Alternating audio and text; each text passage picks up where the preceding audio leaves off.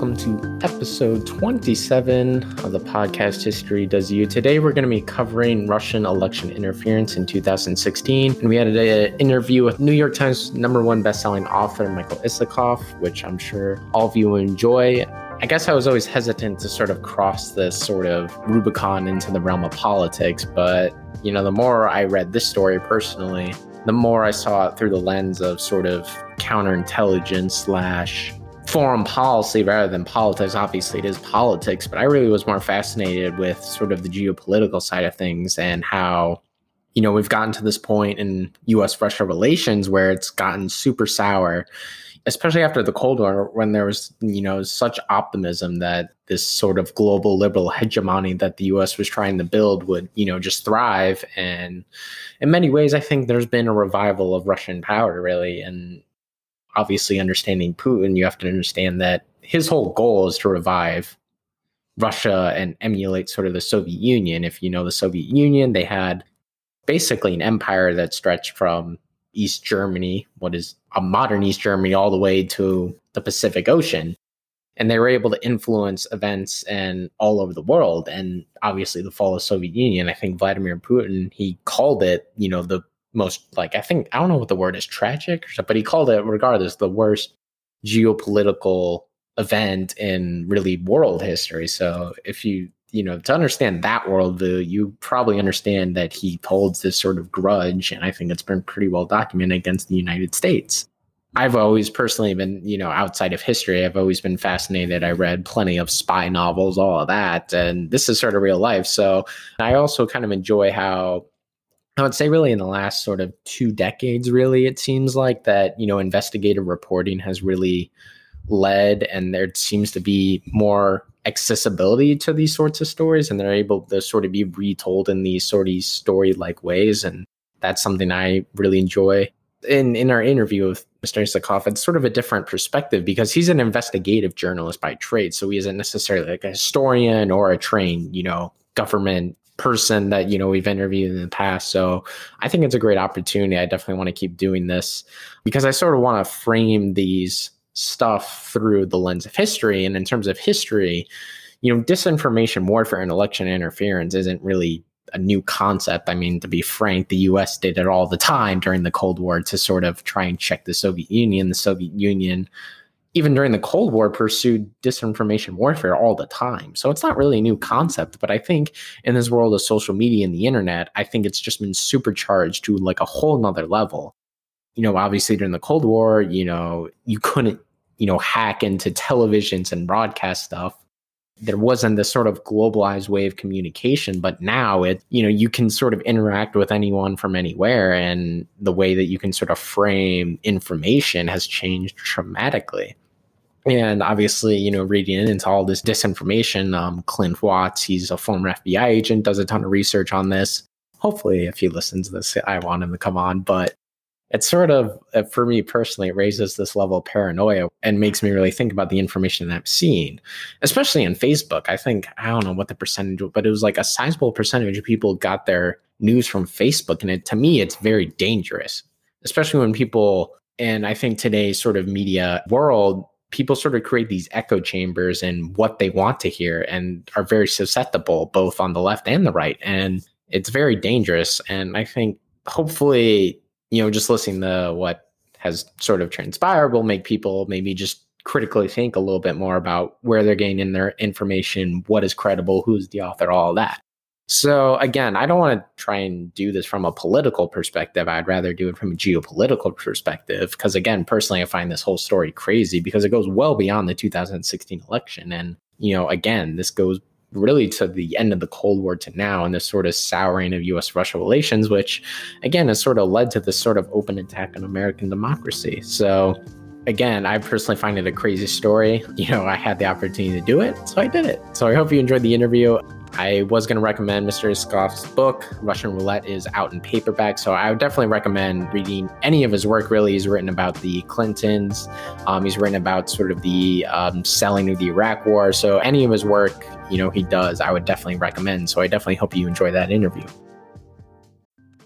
On today's episode, we welcome on Michael Isikoff. He is the chief investigative correspondent for Yahoo News, where he is also the editor at large for reporting investigations. He digs into national security and money in politics. Previously, he was an investigative correspondent for NBC, as well as a staff writer for Newsweek and the Washington Post. He has written 3 New York Times bestselling books, including Uncovering Clinton with David Corn, Hubris about the selling of the Iraq War, and Russian Roulette, which documents the inside story of Russian interference into the 2016 election. So welcome on. Good to be with you. And to begin, what is your favorite sort of subject of history or political science to research and talk about? Why is it your favorite? And how did you become interested in Russia and the 2016 election? Well, a lot there to unpack. First of all, I'm a lifelong reporter and I gravitate towards big stories that influence national politics and the country writ large. I love scoops. I love investigating matters. I have a long time love of history. I was a history major in college, as I gather you are. So all of that kind of came together with the Russia story in 2016. It was a investigative challenge to try to figure out what was going on, what the Russians were up to, what Trump was up to, what people in his campaign were up to. And little did I dream at the time just how much legs the story would have, and that we'd still be talking about it 4 years later. And to follow up, was it challenging to write about a book or a subject, given there were so many moving parts and there's so many different characters that kind of cover over such an extensive period of time? Yeah, extremely challenging. But I started out just reporting on Trump during the 2016 presidential race. I do with a lot of reporters do with every campaign. You look into the background of the candidates. You look at what their potential vulnerabilities are. You look at what their record has been. And of course, with Trump, he didn't have a record as a government official. He'd never been in politics. He'd never been in government, but he did have a record as a real estate developer and as a businessman. So it didn't take too long to see that his efforts to do business in Russia were of interest, but they became a lot more of interest when one looked at the things he was saying about Vladimir Putin and Russia, where contrary to what every other Republican would be saying, Republicans being traditionally hawks on Russia, Republicans having criticized Obama for his reset with Russia, that Trump was an outlier. Trump was saying very different things. He was saying all these positive things about Vladimir Putin, despite Putin's aggression in Georgia, despite Putin's aggression in Ukraine, despite the murder of Russian journalists and dissidents. So it was an investigative challenge. What's going on here? Why is Trump saying all these friendly things about Vladimir Putin? And then you put on top of it and you look and you see all these characters who are gravitating to his campaign, who had their own connections and ties and links to various figures close to the Kremlin or in the Kremlin. And it leapt out in March, I believe. Paul Manafort joins the campaign. Manafort had been the political consultant for years for the pro-Russia political party in Ukraine, headed by a former president who fled to Russia, was living in Russia. You had Michael Flynn at the National Convention talking about lock her up, in his speech referring to Hillary Clinton, who had been flown to Moscow in December 2015 and was paid to do so to speak at the 10th anniversary of RT, the Russian propaganda station, and ends up at a gala dinner sitting next to Vladimir Putin. So you see all this, and it was natural that, as an investigative reporter, I would want to start digging in to figure out what's going on. And to kind of get into some of those early ties, can you kind of explain some of the early contacts that Trump had with Russia even before he was politically active? Yeah, sure. Well, Russian Roulette, the book you referenced, which, by the way, recently came out in paperback, expanded edition with a new epilogue, starts out really with Trump's trip to Moscow in November 2013. when he's presiding over the Miss Universe pageant. Now, this got a lot of attention. It's Miss Universe, gorgeous women, it's Trump. It's the kind of thing that always gets attention, especially in the tabloid press. But as we discovered that, Trump had another agenda during that visit, and that was to secure a business deal to build a Trump Tower in Moscow, something he had wanted to do for years. And he had a partner in that endeavor, an oligarch by the name of Aris Agalarov, who comes back in this story quite a bit. And Agalarov was, like a lot of oligarchs who are successful, had the favor of Vladimir Putin. He had been given a medal by Putin just a few months before Trump's visit. And he was Trump's partner in Miss Universe, but he was also the partner in the proposed Trump Tower Moscow deal. And what we discovered, my co-author David Korn and I, in writing the book, is this was a deal that was much more advanced than anybody knew at the time. There had been a letter of intent signed. There had been even trips by Ivanka Trump to Moscow to scout potential sites for this deal. And just getting back to the Miss Universe visit in November 2013, what's Trump trying to do during that visit? He's presiding over Miss Universe. He's trying to secure this business deal for Trump Tower Moscow with Aris Agalarov. And he's trying to meet with Putin. He desperately wants to meet with Putin. He figures that if he can meet with Putin, he can get Putin's blessing for this business deal. And the way Trump thinks, if you get the blessing of the top guy, especially in authoritarian government like Russia has, you're home free. It'll go through. And unfortunately for Trump, he never gets to meet Putin. Putin has to cancel a visit because his schedule gets backed up. But it doesn't stop Trump's bromance with Putin. He continues to flatter Putin, figuring the more nice things he says about Putin, better his chances of getting this business deal approved. And in addition, can you kind of explain what compromat is and the role that it plays domestically in Russia? Sure. Listen, compromat is Russian for compromising material, and it's something that the Russian intelligence services historically have been very good at, going back to KGB days, but even post-Soviet Union, post-Cold War, the FSB, one of the successor agencies of the KGB, was well practiced at using compromat. We talk about an incident early in Putin's career when he was the head of the FSB under Boris Yeltsin, and there was a prosecutor who was investigating corruption in Yeltsin's government and was even focusing on Yeltsin's daughter and investigating Yeltsin's daughter. And what happens? The FSB under Putin releases a videotape of the prosecutor consorting with prostitutes. And that is used to force the resignation of the prosecutor. So it's a classic instance of the Russian intelligence services, and in this case, Vladimir Putin himself, using compromat to undermine an adversary.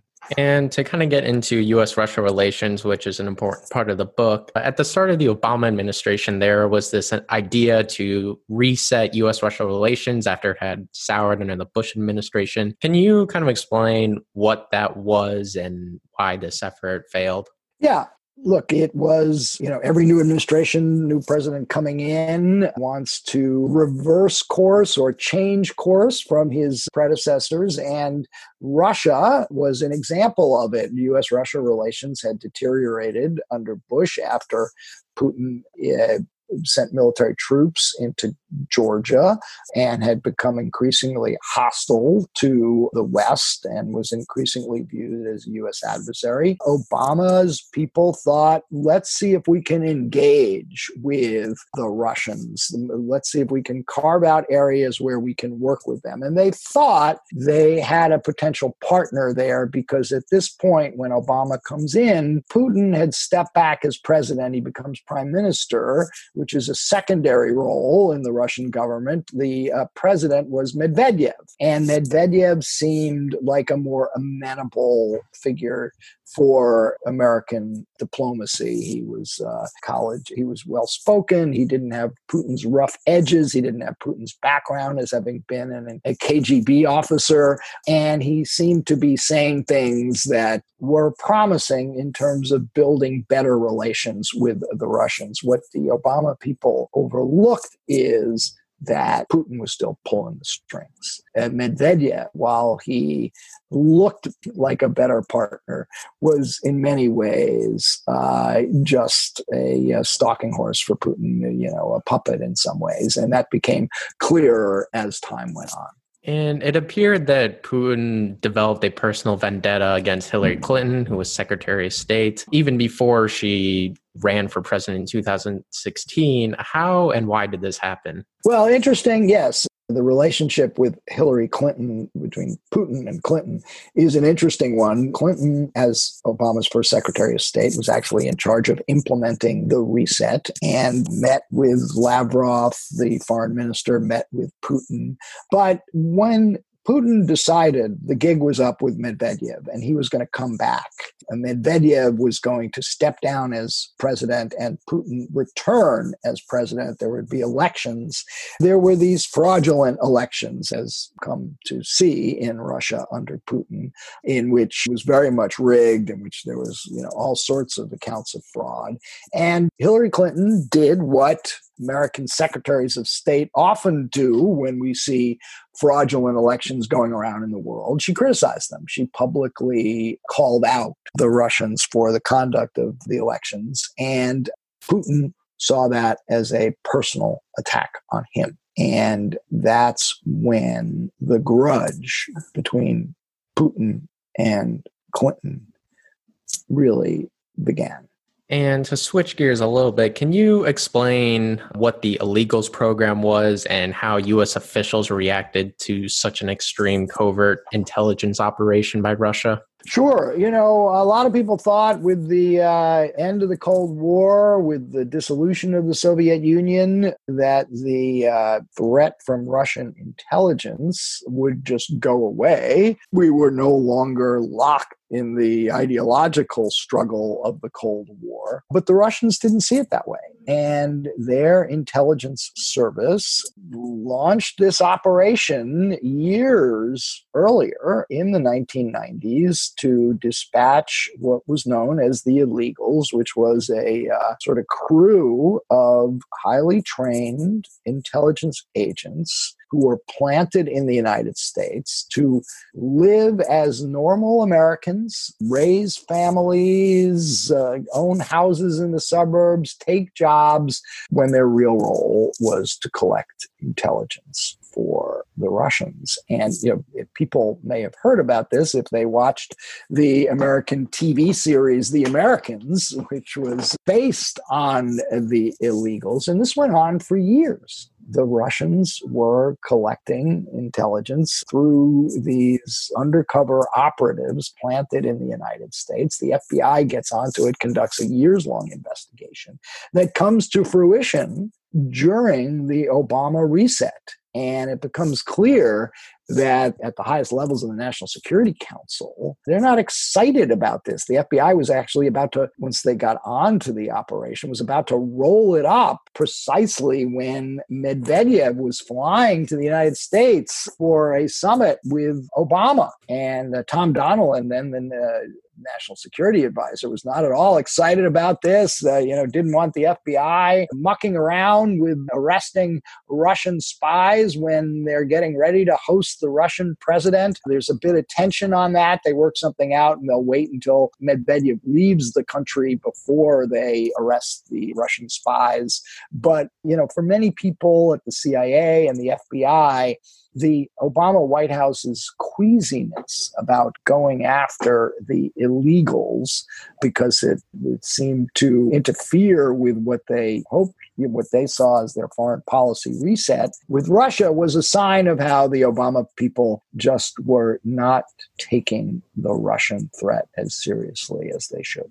And to follow up, why was the Obama administration hesitant to sort of respond to Russia despite years of hacking, aggressive actions against American officials at, U.S. embassies and consulates in Russia, and then finally the hacking of the Democratic National Committee in 2016? Well, now you're into the Russian offensive of 2016, which was real, which was extensive, which went beyond anything we had seen before. And it's in June of 2016, it's first reported that the Russians had hacked into the computers of the DNC.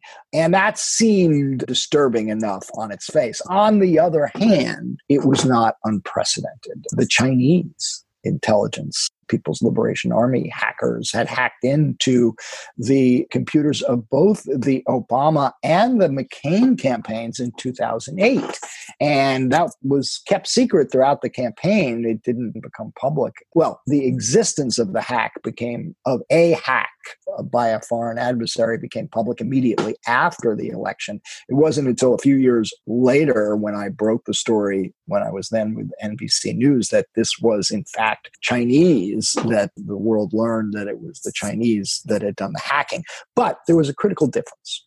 What the Chinese did was classic intelligence gathering, espionage. They wanted insights into who might be in charge of U.S.-China relations if Obama or McCain became president, what their attitudes were, what their thinking was, what memos they were writing, that sort of thing. They wanted to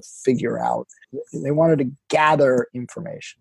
But within a month or so, shortly, a little more than a month after the public learned that the Russians had hacked the DNC, you had the WikiLeaks dump on the eve of the Democratic Convention, in which WikiLeaks is publicly dumping all these emails that had been stolen by Russian intelligence and clearly had been given by the Russians to WikiLeaks. That was a proactive influence operation. That was to influence the election. And that's what made it different from what the Chinese had done in 2008. The Russians just weren't just gathering intelligence. They were trying to manipulate American public opinion. And then, as time went on, we learned about much more of what the Russians were doing on this front. They were probing state election systems. They had hacked into the John Podesta emails, Podesta being the campaign chairman for the Clinton campaign.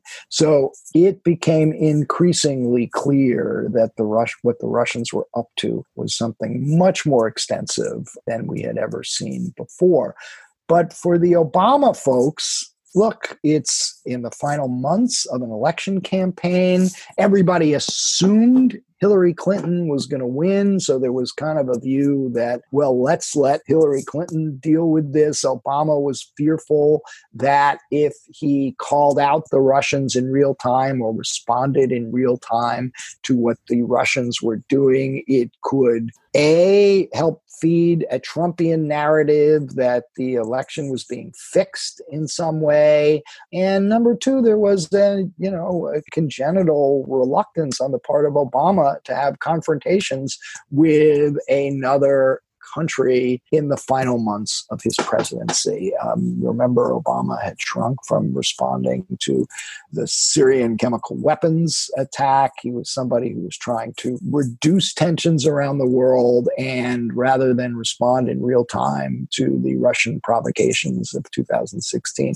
he figured, let's kick the can down the road and let Hillary Clinton deal with it. And to kind of circle back around to the 2016 election, when did Russia sort of initiate this plan to interfere in the U.S. election? Was it a spur-of-the-moment decision, or was this a long-term, long-planned operation? One of the things we do in a Russian roulette is look at the history of what's known as active measures. That was the term that was originally used by the KGB to describe their influence operations around around the world in which they would plant phony stories in the third world countries and hope to get them into the mainstream media in Europe and the United States. And they did this over the years, playing up the, claims about the CIA's role in the Kennedy assassination, playing up the idea that the Pentagon had created the AIDS virus and unleashed it on the world. There were all sorts of phony stories under the rubric of active measures that KGB had done during the Cold War. The FSB and its partner intelligence agencies, the SVR and the GRU being military intelligence, SVR being the Russians' version of the CIA, continued with that practice. And we saw when the Russians annexed Crimea in 2014 and sent the armies of little green men into Ukraine, really aggressive influence operations by the Russians to manipulate world opinion by planting phony stories about about Ukrainians and their adversaries. So we talk about how in 2014 there was a secret source that the United States government had inside the Kremlin who was giving warnings about extensive information warfare campaigns that were being planned against the West, against Western Europe and the United States. And it would include active measures, it would include cyber attacks, it would include lots of operations designed to destabilize and undermine the Western democracies. So this didn't get hatched out of overnight in the Kremlin. This became information warfare, became a central part of Russian military and national security strategy. So in some ways, what they did in the 2016 election was simply an extension of something that they had been planning for some time. And when did U.S. officials sort of begin to both suspect interference from the Russians and about the communication between Trump campaign officials and the Russian government? Well, as I mentioned, it was in June of 2016 when it became public, front page story in the Washington Post, that the Russians had hacked the computers of the DNC. The FBI was onto this for some time. In fact, we talk about how the FBI had been trying to warn the DNC for starting in 2015 with what they saw as intrusions by the Russians into their computers. Now, the DNC folks who were contacted didn't really take this seriously because the FBI, as it tends to do, was not very explicit about what they knew. They were very guarded. They were just trying to suggest that there were these intrusions. But as those intrusions became more and more brazen, the FBI stepped up its warnings to the DNC. The DNC brought in this cybersecurity firm, CrowdStrike. CrowdStrike made the connection between the intrusions that the DNC was seeing and Russian intelligence. And by then, it was pretty clear, by the summer, it was pretty clear that the Russians were doing this. And as I mentioned before, it wasn't just that. They had also begun probing state election databases. And that really spooked people in the White House. The idea that the Russians might get into voter registration databases and might start manipulating voter ID, social security numbers. Wouldn't take much. You just flip a digit or two and somebody shows up at the polls and they can't vote, right? So that was something that became quite alarming to folks in the White House in the summer of 2016. And to follow up, one of these officials was Paul Manafort, who you mentioned earlier. Who was he? Well, Paul Manafort wasn't an official. Paul Manafort was a consultant to the pro-Russia political party in Ukraine, and then he becomes a consultant to the Trump campaign and then the campaign manager. And how did he sort of become involved in this Trump campaign, and what sort of role did he sort of play in all of this? Well, remember that, the Trump campaign did not have the top tier of Republican Party professionals working for it. Most of them, almost all of them, had signed up with other candidates. Trump wasn't taken seriously at first. So the most experienced Republican operatives were not available to the Trump campaign. But Paul Manafort did have a history. He had been a consultant back in the 1990s. He had worked for the Dole campaign. He had worked for the Reagan campaign. He was sort of a seasoned operative who'd been out of it for quite some time because he'd been making all this money in Ukraine.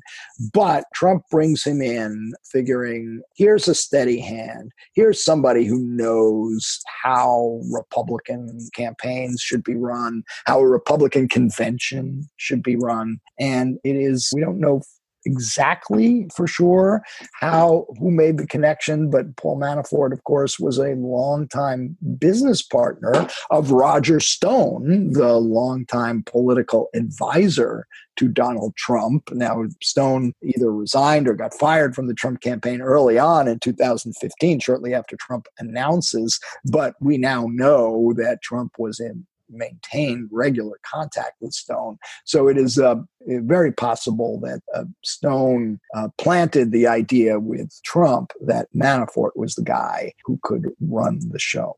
And were there other officials within the Trump campaign that had suspicious ties to Russia? Yeah, and as I pointed out, Manafort had been working for years for the pro-Russian political party in Ukraine. He also, and this is important because this is one of the first stories I did that kind of got me on to the Russia connection, was being pursued for litigation by a guy by the name of Oleg Deripaska, who was a billionaire aluminum magnate, very high-powered Russian oligarch, very close to Putin. Deripaska was convinced that Manafort had ripped him off to the tune of some $20 million in a cable deal in Ukraine and was suing him in the Cayman Islands for the return of his money. And they actually even served Manafort with a subpoena in the United States for, to testify. And that struck me as a highly unusual situation to have a campaign manager for a major party presidential campaign who's in debt to and being pursued in the courts by a powerful Russian oligarch. That on its face seemed like a compromising position. But it didn't stop there. I mentioned before Michael Flynn, who was essentially the new national security advisor to the Trump campaign, who'd been paid by the Russians to fly to Moscow in December 2015 to speak at that RT event. And then Trump had formed this foreign policy advisory board, and one of the characters who he named was this fellow Carter Page, had been trying to do business, had done business in Russia for years, had flown to Moscow in July of 2016 after being named to the foreign policy board of the Trump campaign, and gives this speech in Moscow in which he criticizes American foreign policy for sanctioning Russia over its intervention in Ukraine. So here was a guy who was formulating very pro-Russia positions, serving as an advisor to the Trump campaign, doing business in Russia. So you put it all together, and there seemed to be quite a few red flags there, hinting at connections and links that the public didn't fully know about. And to sort of switch gears a little bit, do you think that partisan politics in Washington sort of got in the way of a broader, more coordinated response against this election interference campaign by Russia? Certainly it did. And we know that one of the reasons that the Obama White House did not want to be too out there denouncing the Russian interference is because it had no buy-in from Republicans. Mitch McConnell the Republican leader in the Senate, when he was approached and asked to sign a letter criticizing Russian interference, saw it as a political deal cooked up by the Obama White House to aid the Clinton campaign, because the Clinton campaign had been very public about accusing the Russians of trying to elect Donald Trump and defeat Hillary Clinton. And so looking at this through McConnell's partisan lens, he didn't want to be a party to it. And when he wouldn't be a party to it, that became an excuse for the Obama folks to say, well, hell, we can't do this on our own if we have no Republican buy-in. Now, of course, at the same time, the Democrats have their own intelligence operation going on. The hiring of Christopher Steele, the former British spy, to develop his dossier on Trump-Russia ties, and then trying to get the FBI to launch an investigation based on that. And, there was a lot that we didn't know at the time about the role that the Clinton campaign and Democratic operatives were playing in trying to push the Russia collusion narrative and story. And to follow up on Christopher Steele, can you kind of explain what that dossier was, how you became involved in reporting on it, and what impact you think it had in the aftermath of the election? Yeah. So, I first met Christopher Steele in September of 2016. He was meeting with reporters on background to brief us on various allegations that he had come up with through his network of Russian sources. And I was one of the reporters briefed by Christopher Steele, particularly about claims he was making about Carter Page's trip to Moscow. And Steele was claiming he had information about Page meeting with another powerful Russian oligarch, Igor Sechin, who was the head of Rosneft, the Russian natural gas energy giant, another guy very close to Putin who'd been sanctioned by the United States. And I had no way to verify what Steele was saying. He was very opaque about who his sources were. But I did learn in the course of my reporting that the FBI was taking this seriously and was investigating these allegations made by Christopher Steele. And that was significant. The story I did in September of 2016 was the first to report that there was an actual intelligence investigation into the links between the Kremlin and somebody in the Trump campaign orbit. Now, of course, we've since learned, and I've learned a lot more about those allegations. They were investigated by Robert Mueller in the course of his nearly 2-year probe. Much of what Steele had to say has never checked out. And, it now appears that much of that dossier was, I think, as the New York Times reported this morning, deeply flawed. And maybe just overall, we obviously know Trump won, but what impact do you think that, Russian interference and disinformation had on the election? It's very hard to say. There are a lot of people that would like to make the case that it had a decisive impact, that it was able to swing votes Trump's way, particularly in light of something we didn't know in 2016, but learned subsequently. And that was the whole other component to the Russian operation. That was the social media operation, the phony bots and Facebook pages that were set up by something called the Internet Research Agency, the troll farm in St. Petersburg.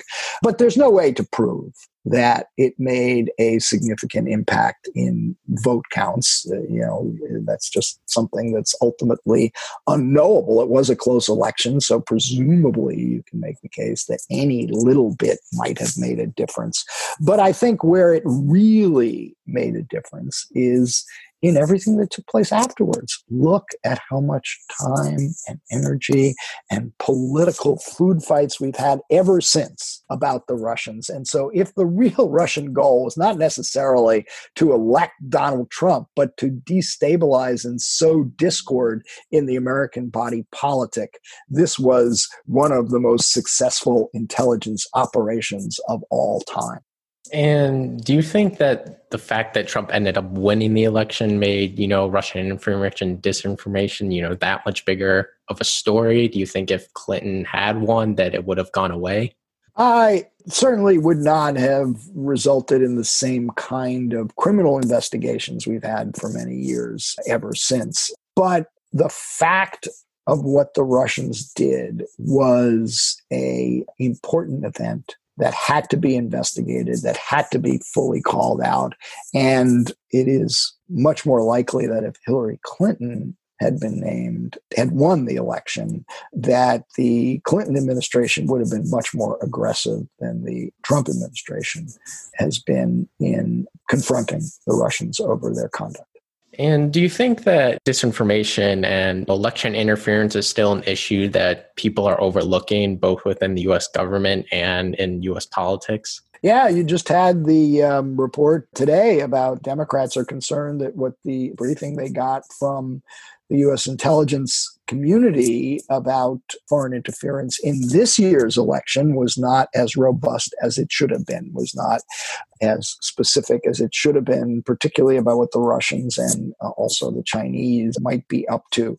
We'll have to see. I certainly think, it's clear that U.S. officials are expecting some level of interference by our foreign adversaries. It's likely to take new forms and come in new ways. Deep fake videos is one. Look at what we learned last week about the hacking of Twitter accounts of prominent people like Obama and Biden, in which phony tweets were put under their names in their verified Twitter accounts. Imagine if that is done in the closing days of the 2020 election, in which you see Biden, for instance, tweeting something completely preposterous or something that would be totally embarrassing to his campaign.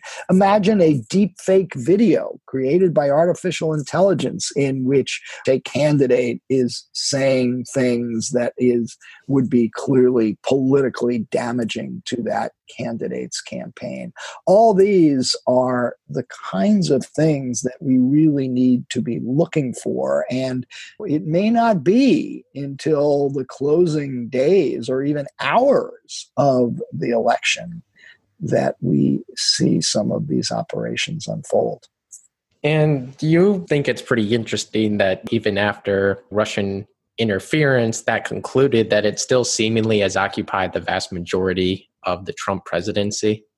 Like I say, I never would have expected that 4 years after I first began reporting about what the Russians were doing in 2016, we'd still be talking about it in 2020. But, a lot of that has been fueled by Trump's conduct as president. The notorious Helsinki meeting, in which he seems to accept Putin's denials that the Russians had interfered in the 2016 election, basically siding with Putin over the unanimous findings of the U.S. intelligence and law enforcement community. That was an extraordinary event, and it raised questions in so many people's minds. Why does Trump keep clinging to this idea that the Russians didn't do what everybody knows they did, and why does he keep wanting to placate Vladimir Putin? And of course, most recently, we have seen that in the whole Russian bounty story, where we know that the U.S. intelligence community had intelligence about the Russians paying bounties to Taliban fighters to kill Americans, and yet Trump did not respond to that. And my final question is, since, wrote the book, we've had impeachment over Ukraine.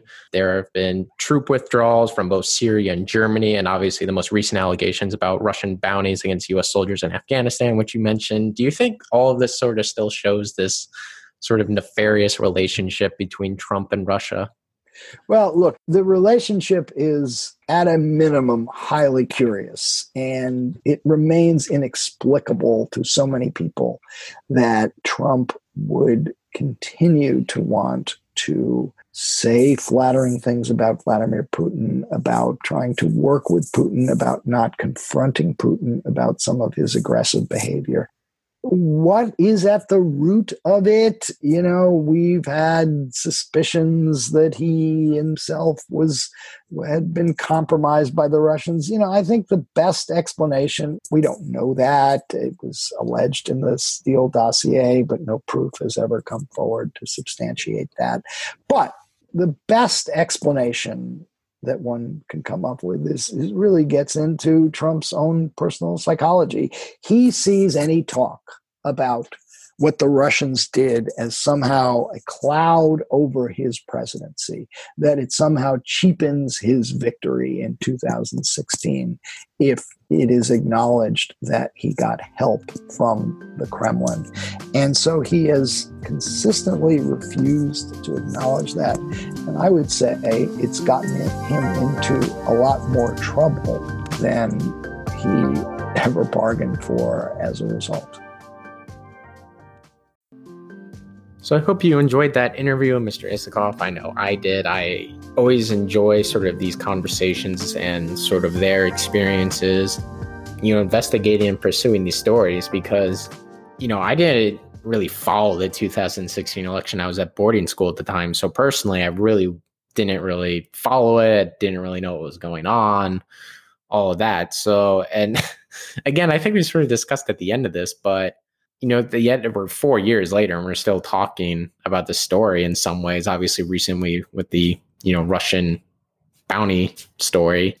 Again, I don't want to get political, but to me, as trying to look rationally, we know the Russians interfered in the election, and then we see all these sorts of foreign policy moves that Trump makes in Syria, withdrawing troops, in Germany, withdrawing troops, his rhetoric about Vladimir Putin. And I know conservatives often argue about the policy. For example, the Trump administration did sell weapons, which was a step beyond what the Obama administration did. But again, I just can't help but be sound my skepticism as someone who isn't all that involved in politics, but would be more from the geopolitical standpoint. But I won't go beyond that. Again, I think, understanding sort of depth of this story is what fascinates me, and that there's so many moving parts. And, again, this sort of goes beyond just an isolated event. It's always been this sort of back and forth, geopolitical wrestle over, what the world should look like. And in many ways, Russia's goal and Vladimir Putin's goal is to undermine the Western liberal order in whatever way that is. And it's not through rolling tanks through Europe because they know they would lose, but it's through this active measures that we talked about. It's disinformation, it's undermining democracy, it's, it's covert, intelligence gathering. It's all these sorts of things that, isn't necessarily new when the weaker power has to pursue asymmetrical ways to winning wars. In many ways, that's what it is. So if there's one takeaway, we didn't really get into sort of the fake news phenomenon and all that, but I would just encourage anyone who's listening that double check the sources. I would recommend not just clicking on the first thing you see on Facebook because it's so notorious and so open, and you can. But again, I think it's important to sort of try and double check sources and make sure you're getting credible information. So, I hope you enjoyed this interview. I'm hoping to sort of do more episodes like this where we can interview people like investigative journalists, because I think they do a lot of great work. Hope you enjoyed it.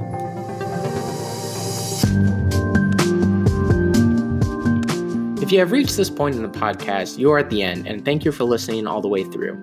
As always, follow us on Spotify, subscribe on Apple Podcasts. You can also follow us on social media at History Does You on Instagram or Facebook to keep up with new episodes, giveaways, and the chance to ask questions of your own to our guests. If you listen to us on Apple Podcasts and enjoy what we do, please give us a review and share it with your friends. Thanks again.